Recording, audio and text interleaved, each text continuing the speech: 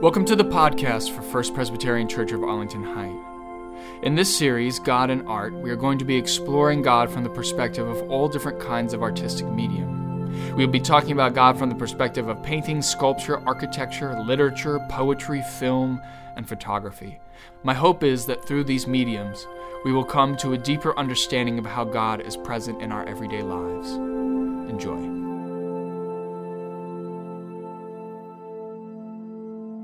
Our scripture reading for this morning does come from that book of songs that Katie was talking about, Psalm 57.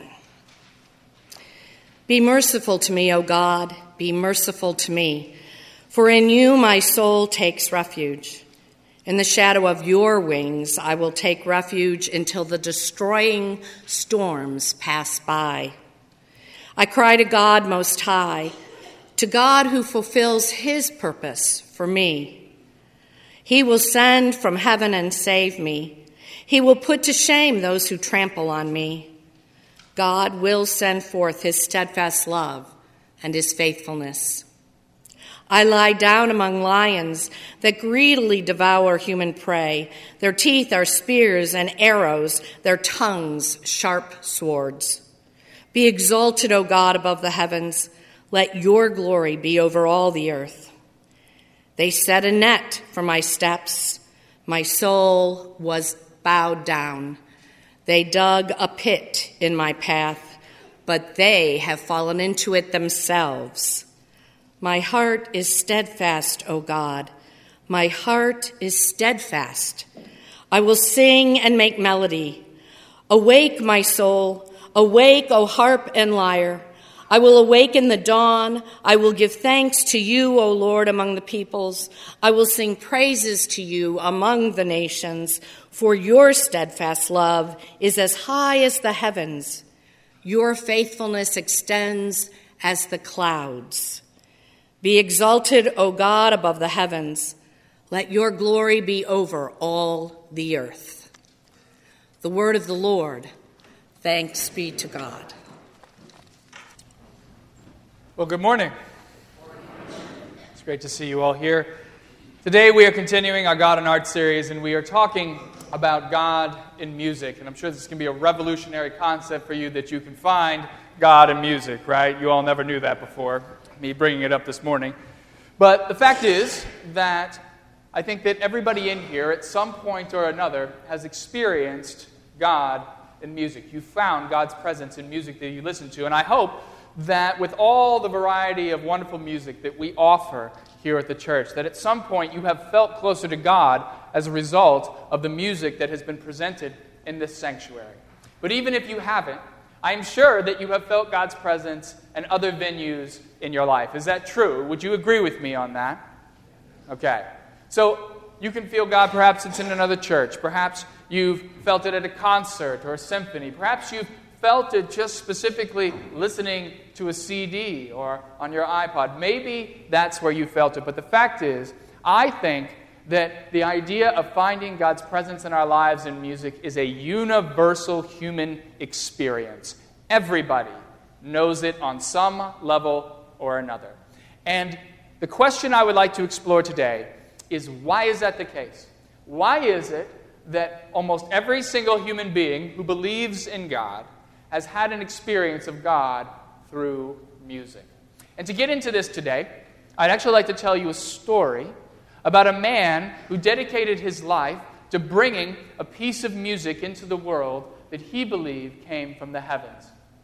The story, it begins in the English countryside in the mid-1970s. If you've ever been to the English countryside, you know that what they like to do with their free time is congregate at pubs and drink a lot of alcohol. That's what they like to do. And so, of course, somebody has to own those pubs, and one of the people who owns a pub out in the English countryside is a man named Stuart Sharp. Stuart Sharp, he owns this pub along with his wife, Jo. They have one daughter, and Jo is pregnant with their second child, a son, who they plan to name Ben. But when she goes into labor, things do not go as expected. She suffers from a uterine rupture, which means that she's bleeding profusely. And she's in one of these countryside clinics, so they don't really have the resources to deal with her situation. They transfer her to a hospital that's in the city, but in the midst of that transfer, she bleeds out so much that her son dies, and they almost are unable to save her life, but they're able to do it in the end. Now, once she's recovered, they are clearly devastated by this turn of events. And they go back to their home in the countryside, and they bury their boy in a shoe-size grave in the ground. They say a few words, and they go to bed. Now, later that evening, Stuart Sharp, he's having a dream. And in that dream, he's back at the graveside, and he sees his son rise up out of the grave, floating towards heaven, and he hears these angels that are singing above him. And one of the angels, they come down, and they start speaking to Stuart. And this angel says to him, Ben is safe now. And in these circumstances, we always try to leave a gift. And your gift is that you will remember everything. And so when Stuart wakes up from this dream, he is able to remember with crystal clarity every single note of the music that was being sung by those angels. I think it's important for you to understand at this point in the story that at this time, Stuart was not religious. In fact, he was an atheist. He didn't even believe in God. So he wasn't entirely sure how to process this event, this experience that he had had. But he came to the conclusion that he was put on this earth for a very specific purpose. And because this music was so persistent in his mind, he came to believe that his purpose in being here on this earth was to write and record this music that he could hear. There was only one little problem with this grand plan of his. He had never played a note of music in his life. So Stuart, he decides where he needs to go is to London, because London is the center of music in England. So he tells his wife, Jo, he says, we're going to go to London, we're going to take the kids there, it's going to be this great experience, and I'm going to bring this music into the world. And Jo, she doesn't really believe him, because she thinks, well, you're just going through a depression, it's understandable given what's happening. But he says, no, in 6 months we're going to go. And every month he tells her, he says, in 5 months, in 4 months, we're going to London. And the day comes, and he gets in his car, and he says, okay, guys, let's go. And Jo says, what are you doing? We got a pub here we have to run. We have our daughter. We can't just up and leave everything. And he says, well, no, I'm going to London for this music. So he gets in his car and he leaves, and he goes to a city that he's never been to before in his entire life. It's brand new to him. And he gets to this city, and he thinks to himself, the angels will tell me what to do next. And so he sits there, and the angels tell him absolutely nothing. And so he's sitting in his car, and he starts living out of his car. And after 6 months, Jo just divorces him, because he's not around to take care of their kid. He's not there helping out with all the business. And that's understandable on her part. She's like, I'm just going to move on. Clearly, you're doing your own thing. So he runs out of money, and he has to sell his car in order to survive. And now he's living homeless on the streets. So he's lost his family, he's lost his home, he's lost his job, and the only thing that this guy has left is this music that is rattling around in his brain. And he lives like this for 5 years on the streets.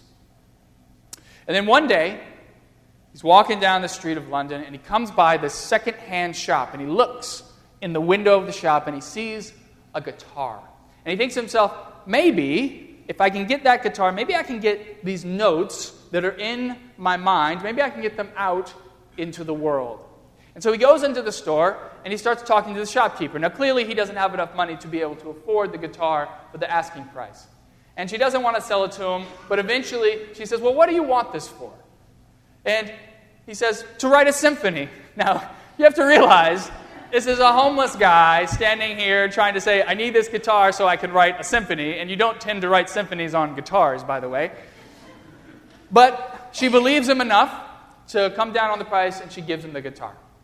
He takes the guitar back to the homeless shelter where he's staying, and he starts working out some of the notes, some of the melody lines.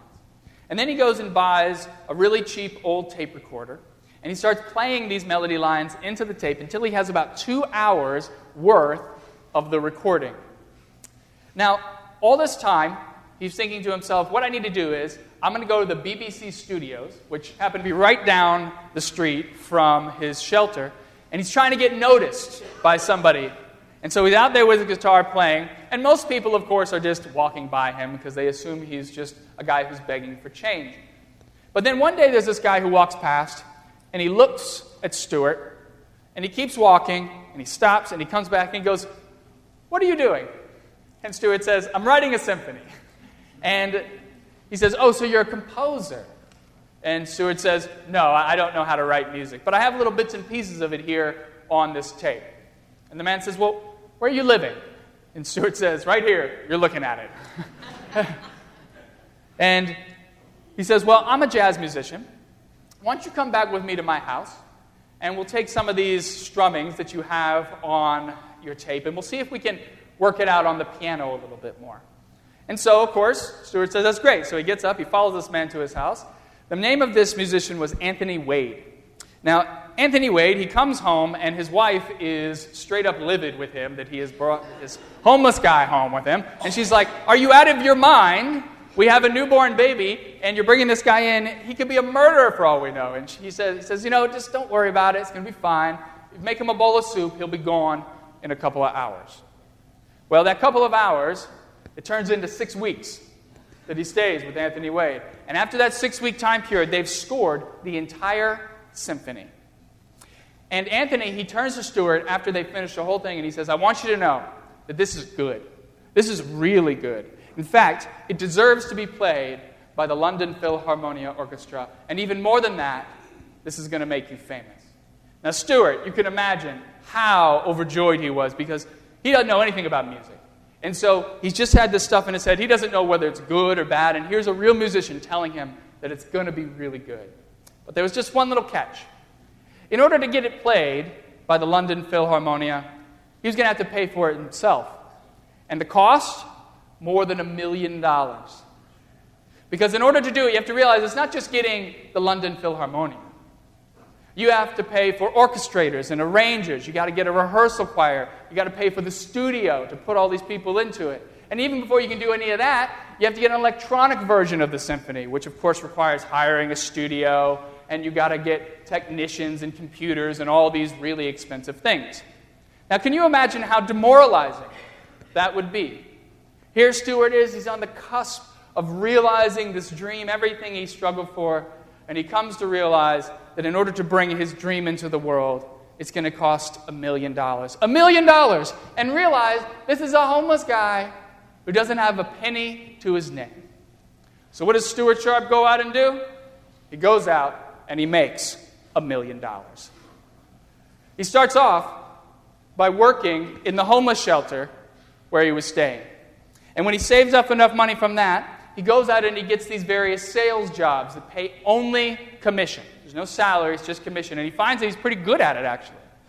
And then, after he's saved up enough money from that, he starts buying and flipping houses until he's bought and flipped enough houses that he has $1 million.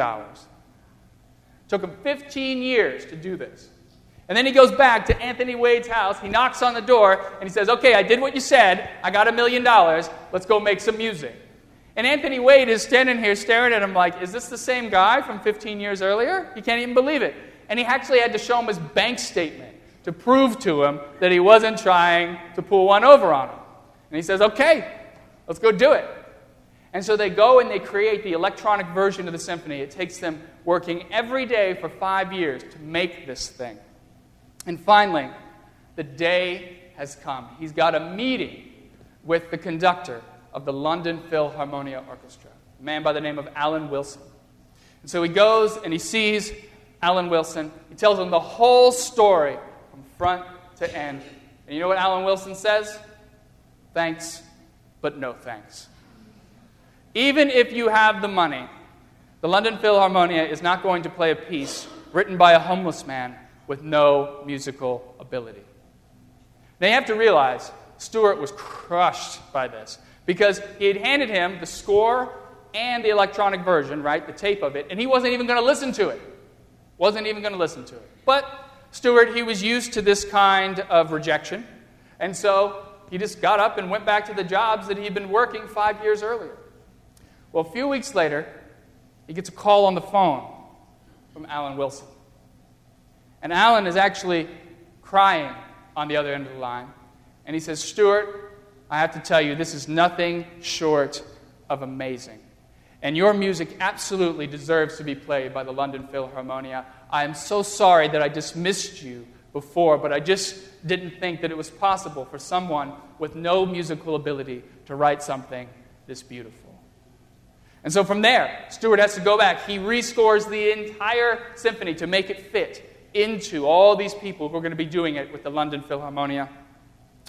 And then he's got to book the orchestra years in advance. And then one day, Alan Wilson calls and says, the London Philharmonia is now ready to perform your symphony.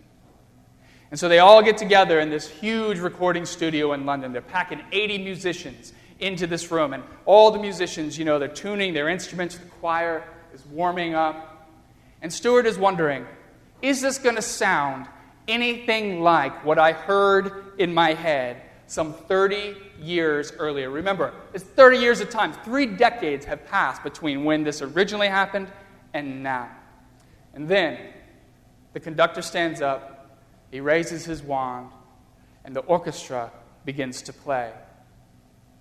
And Stuart says that when the choir comes in, he can't tell the difference between the music that's in his head and the music that's being played in the room. That's how exact it is.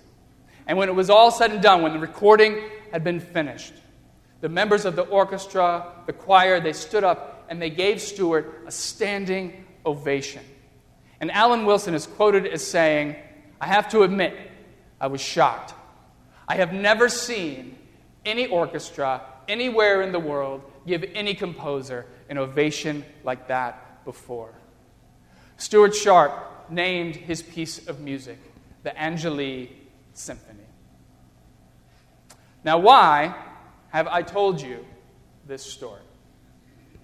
Well, first of all, it's an amazing story, is it not? All right. It's 100% true, too, by the way. But the other reason why I've told you this story is because I think this story points to a reality that we all know to be true, but we may not have been able to articulate before. I believe that inside of every single person, there is a tune or a piece of music that is playing inside of our souls. Indeed, I believe that that music is different for every single person in the world. Now, I want to be clear about this. I'm not saying that every person has a favorite song that they like to listen to. That's different. It's not the favorite song that you have by your favorite artist that you listen to on your iPod or on the radio. No. I'm saying that in every single person, within his or her soul, there is this music that is playing. And I believe that this music is a connection with the divine. And the more in touch you are with that music, the more in touch you're going to be with God. If that doesn't make sense to you, let me take it from another perspective. I believe that music is a language. It's a language that underscores our universe. And so when we communicate, what do we like to use? We like to use words, right? And words are fantastic because they can do great things. They can communicate to other people experiences, thoughts, ideas, things that are going on in our head. But words have their limitations. And one of the greatest limitations of words is conveying feelings and emotions. The fact is that if I get up here and I tell you how I feel, the emotions that are going on, that's probably not going to do it for you. But yet, if I get up here and we play a piece of music that convey those same emotions, you can feel that inside of you, can you not? And then you know exactly how I'm feeling. And that's the beauty of music, is that music can convey something in the world that language cannot. And that is why we use music in our worship services. Because for all the words we use, for all the words I use, I talk a lot, right?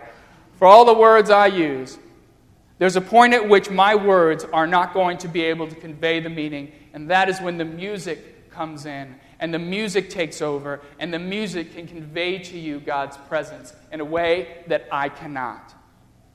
And I think the reason why this happens, why we are able to feel God's presence in music, is because when you hear the right piece of music, it resonates with that music that exists inside of your soul, and it is as if for a brief moment, the internal world of that music playing inside of you and the external world of that music that you're hearing become one.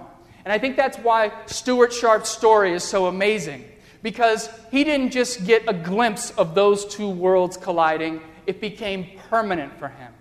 And I can't help but think that the grief that he felt when he lost his son, that grief actually allowed him to become in touch with that music inside of his soul. Indeed, he was so in touch with it that ultimately it was all he could hear or think about.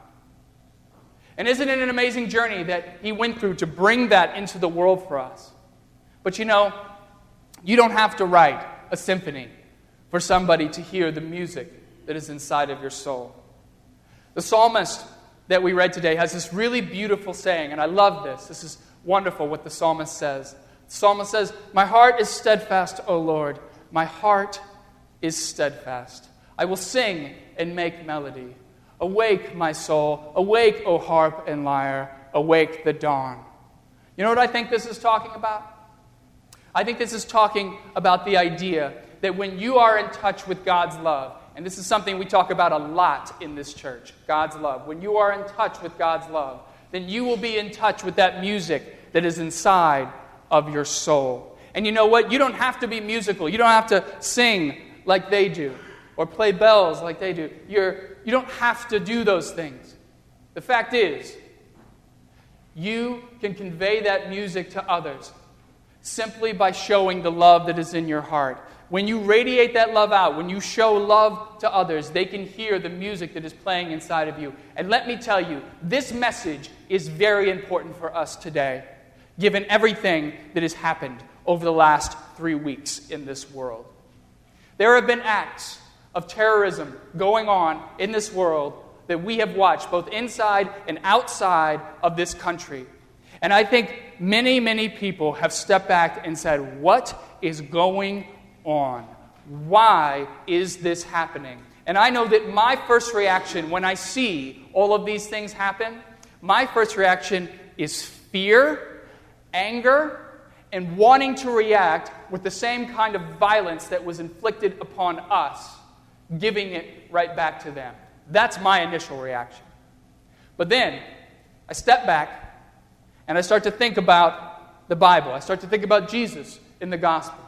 And I realize that what Jesus teaches us is the most powerful weapon we possess is the love that we have in our hearts. And I do not stand up here, by the way, and say this simply because I'm a pastor and I'm supposed to say what Jesus says. I say that because I believe it. Because I believe that we have an ability to make a difference in this world through the love that we have in our hearts. And you want to know why? Because when you allow somebody to hear that music that is playing inside of you, that love that is playing inside of you, then they have to see you as a human being. And it's a lot harder to put a bullet inside of somebody when you have to look at them as a human being who is exactly like you, when you see each other as being the same. It is a hard thing to do to live up to Jesus' expectations for our lives. But I do believe, and I have seen again and again throughout history, that when you invest in love, when you invest in loving your enemy, when you invest in turning the other cheek, when you do those things, that at first it is really challenging, but in the long run, it does win. And so I hope that as you leave here today, that you will stand up and that you will abide by what Jesus has taught us. Don't see it as a platitude that we simply look at in the Bible and say, well, that is very nice, but we have other things we need to do. I hope you will see that as something that truly can change the world. By you going out and you showing others the love in your heart, by allowing them to hear that music, you can make the difference in the world that will make this world a better place. And so, be that light in the world. Please stand up and be what Jesus has taught us to be. Don't let go of that. Because when you become the love that God has given to us, it really can make a difference in this world. And we can see this terrorism and these acts of violence, we can see them go away if we are willing to love those who are in our midst. I hope you believe that to be true, because I certainly do. Amen. Thanks for listening. And if you want to learn more about First Presbyterian Church of Arlington Heights, please visit www.fpcah.org for more information on service times, directions, and to learn more about the First Pres family of faith.